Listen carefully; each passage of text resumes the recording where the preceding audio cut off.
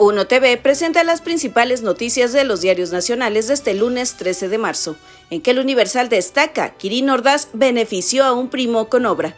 Como gobernador de Sinaloa ejerció 1,089 millones de pesos en un parque ideado por Ernesto Coppel Kelly.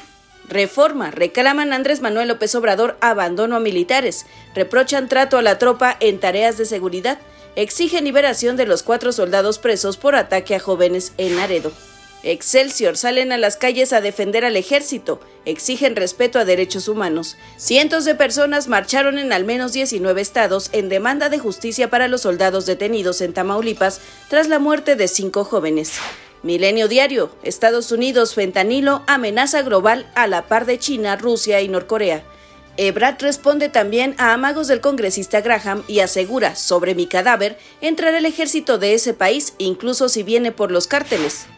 La Jornada: intervienen en Estados Unidos bancos en quiebra para evitar contagio. Ayer cerró también la financiera neoyorquina Signature Bank. Plan emergente del Tesoro, la Reserva Federal y la Corporación de Seguros de Depósitos. El Financiero: quiebra de Silicon Valley Bank prende alertas en mercados. Reguladores garantizan a clientes sus recursos y anuncian cierre de otro banco. Finalmente, El Economista: colapso del banco Silicon Valley Bank despierta en Estados Unidos un nuevo temor de contagio financiero. Joe Biden hará un anuncio hoy para tranquilizar a mercados. Mi nombre es Diana Ramos y los espero mañana con más información en Las de Hoy.